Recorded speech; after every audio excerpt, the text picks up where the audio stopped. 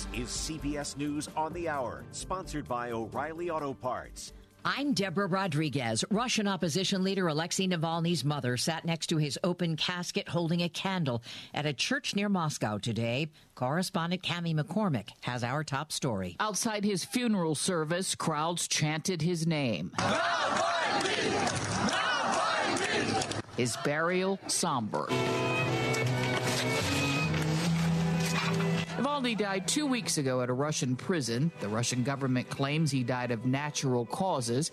That was followed by a battle with authorities over the release of his body, and several Russian churches refusing to hold the funeral for Vladimir Putin's fiercest critic. In a post to X, Navalny's widow Yulia thanks him for 26 years of absolute happiness.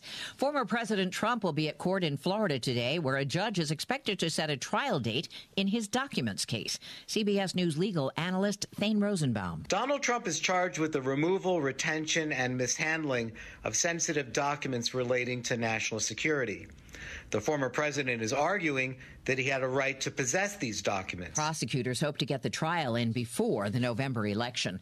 What's expected to be a monster blizzard has begun over California's mightiest mountain range. It's snowing in the Sierra Nevada, and this local is hunkering down. I got snacks, pizza, chicken nuggets, the staples, I guess, for staying in during a snowy weekend. The forecast calls for up to 12 feet of snow and possible wind gusts of 110 miles an hour.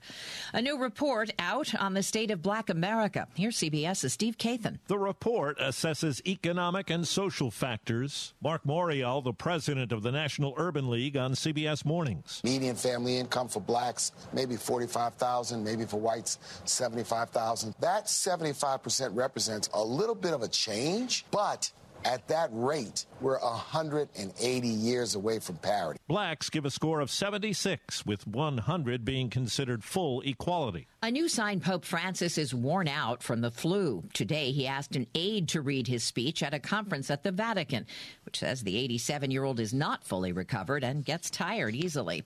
A sign of what's to come here in the U.S., Facebook is going to charge about $6.50 extra for adding new accounts to its ad-free version overseas. Tech analyst Ian Scher. It's unclear how many people have signed up for the ad-free version of Facebook in Europe, but it's a good bet that if this is successful, Facebook would start offering it in other parts of the world as well. This is CBS News.